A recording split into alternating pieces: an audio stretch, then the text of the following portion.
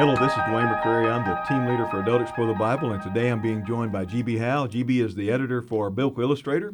G.B., thanks for being with us today. Thank you, Dwayne. I'm glad to be here. Today we begin a 2-week study on the book of Song of Songs.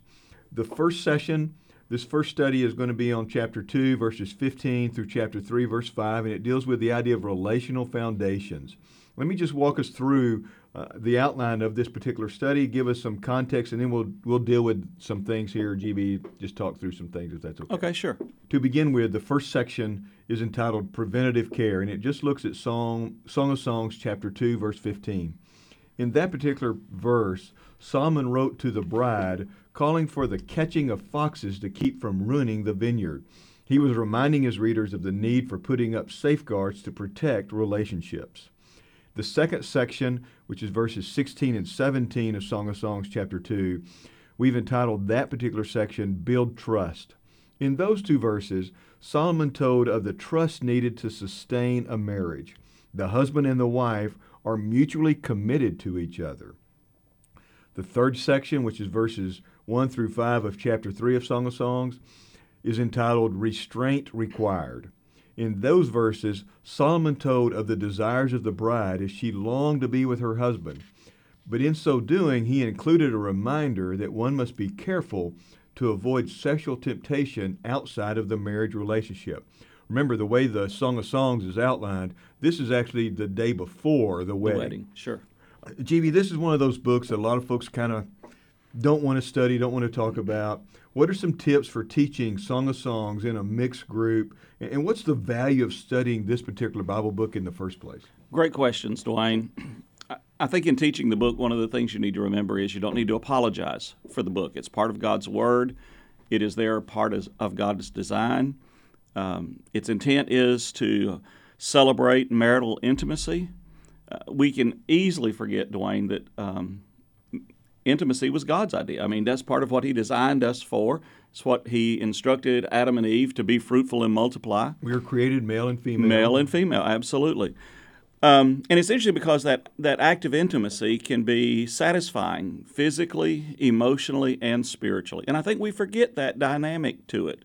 We celebrate that as God's gift. And I think that part of what we can do in a mixed group is not to make light or to be snickery. Is that a word, snickery? Mm-hmm. Put it forth and say, this is what God intended.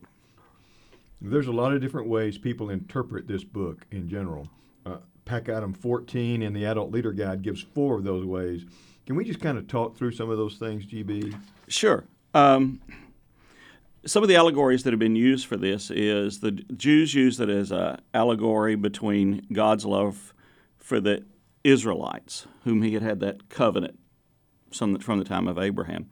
Interesting enough, in medieval times, mysticism made it a love between Christ and the human soul. It's almost an odd, ethereal type of thing. A lot of believers will use this and say it's a celebration between Christ and the church. And the Bible does teach us that the church is the bride of Christ, and so we recognize that as a reality. We would see that in like the song Lily of the Valley, because the only place that phrase is used in Scripture is here in Song of Songs. Exactly, but the thing is, in the New Testament, when it talks about the church as the bride of Christ, it never looks back to this Song of Songs. I think the best thing we can do is to accept it just what it is, a celebration of God-honoring intimacy in the bonds of marriage. In verse 215, we have this idea of the foxes. How do different people understand this particular passage? I think it's a very important single verse. It talks about the little foxes that ruin vineyards. I think it's a great metaphor. People would have understood in Solomon's day, in the New Testament era, they would have understood this thought of a vineyard. It was something that somebody planted because they were hoping for a positive harvest. And somebody planting a vineyard is looking forward. And I think if you think about that in relation to marriage, that's what people go into marriage with. They go in with a sense of hope for the future, and they're investing their time and energy and effort and emotion today because they're looking for that long-term benefit. And what happens is the little things can creep in and weaken the marriage.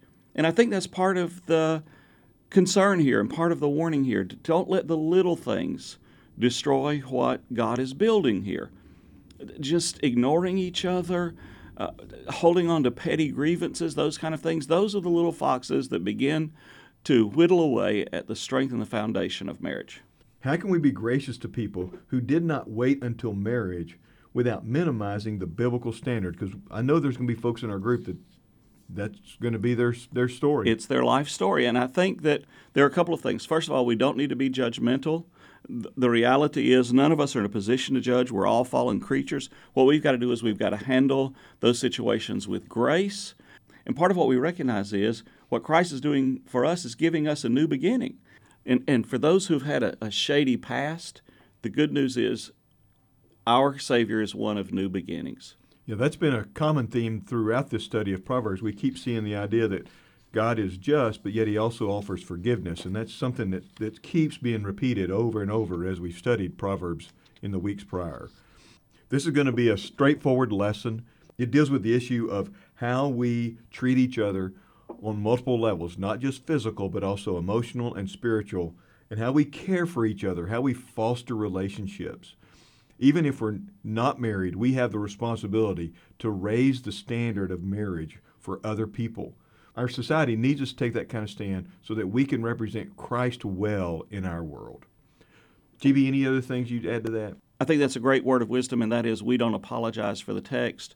We say this is what God is intending, and we are raising the banner to live a life according to God's standards. And I want to tell you, in our world, that makes us stand out from the crowd.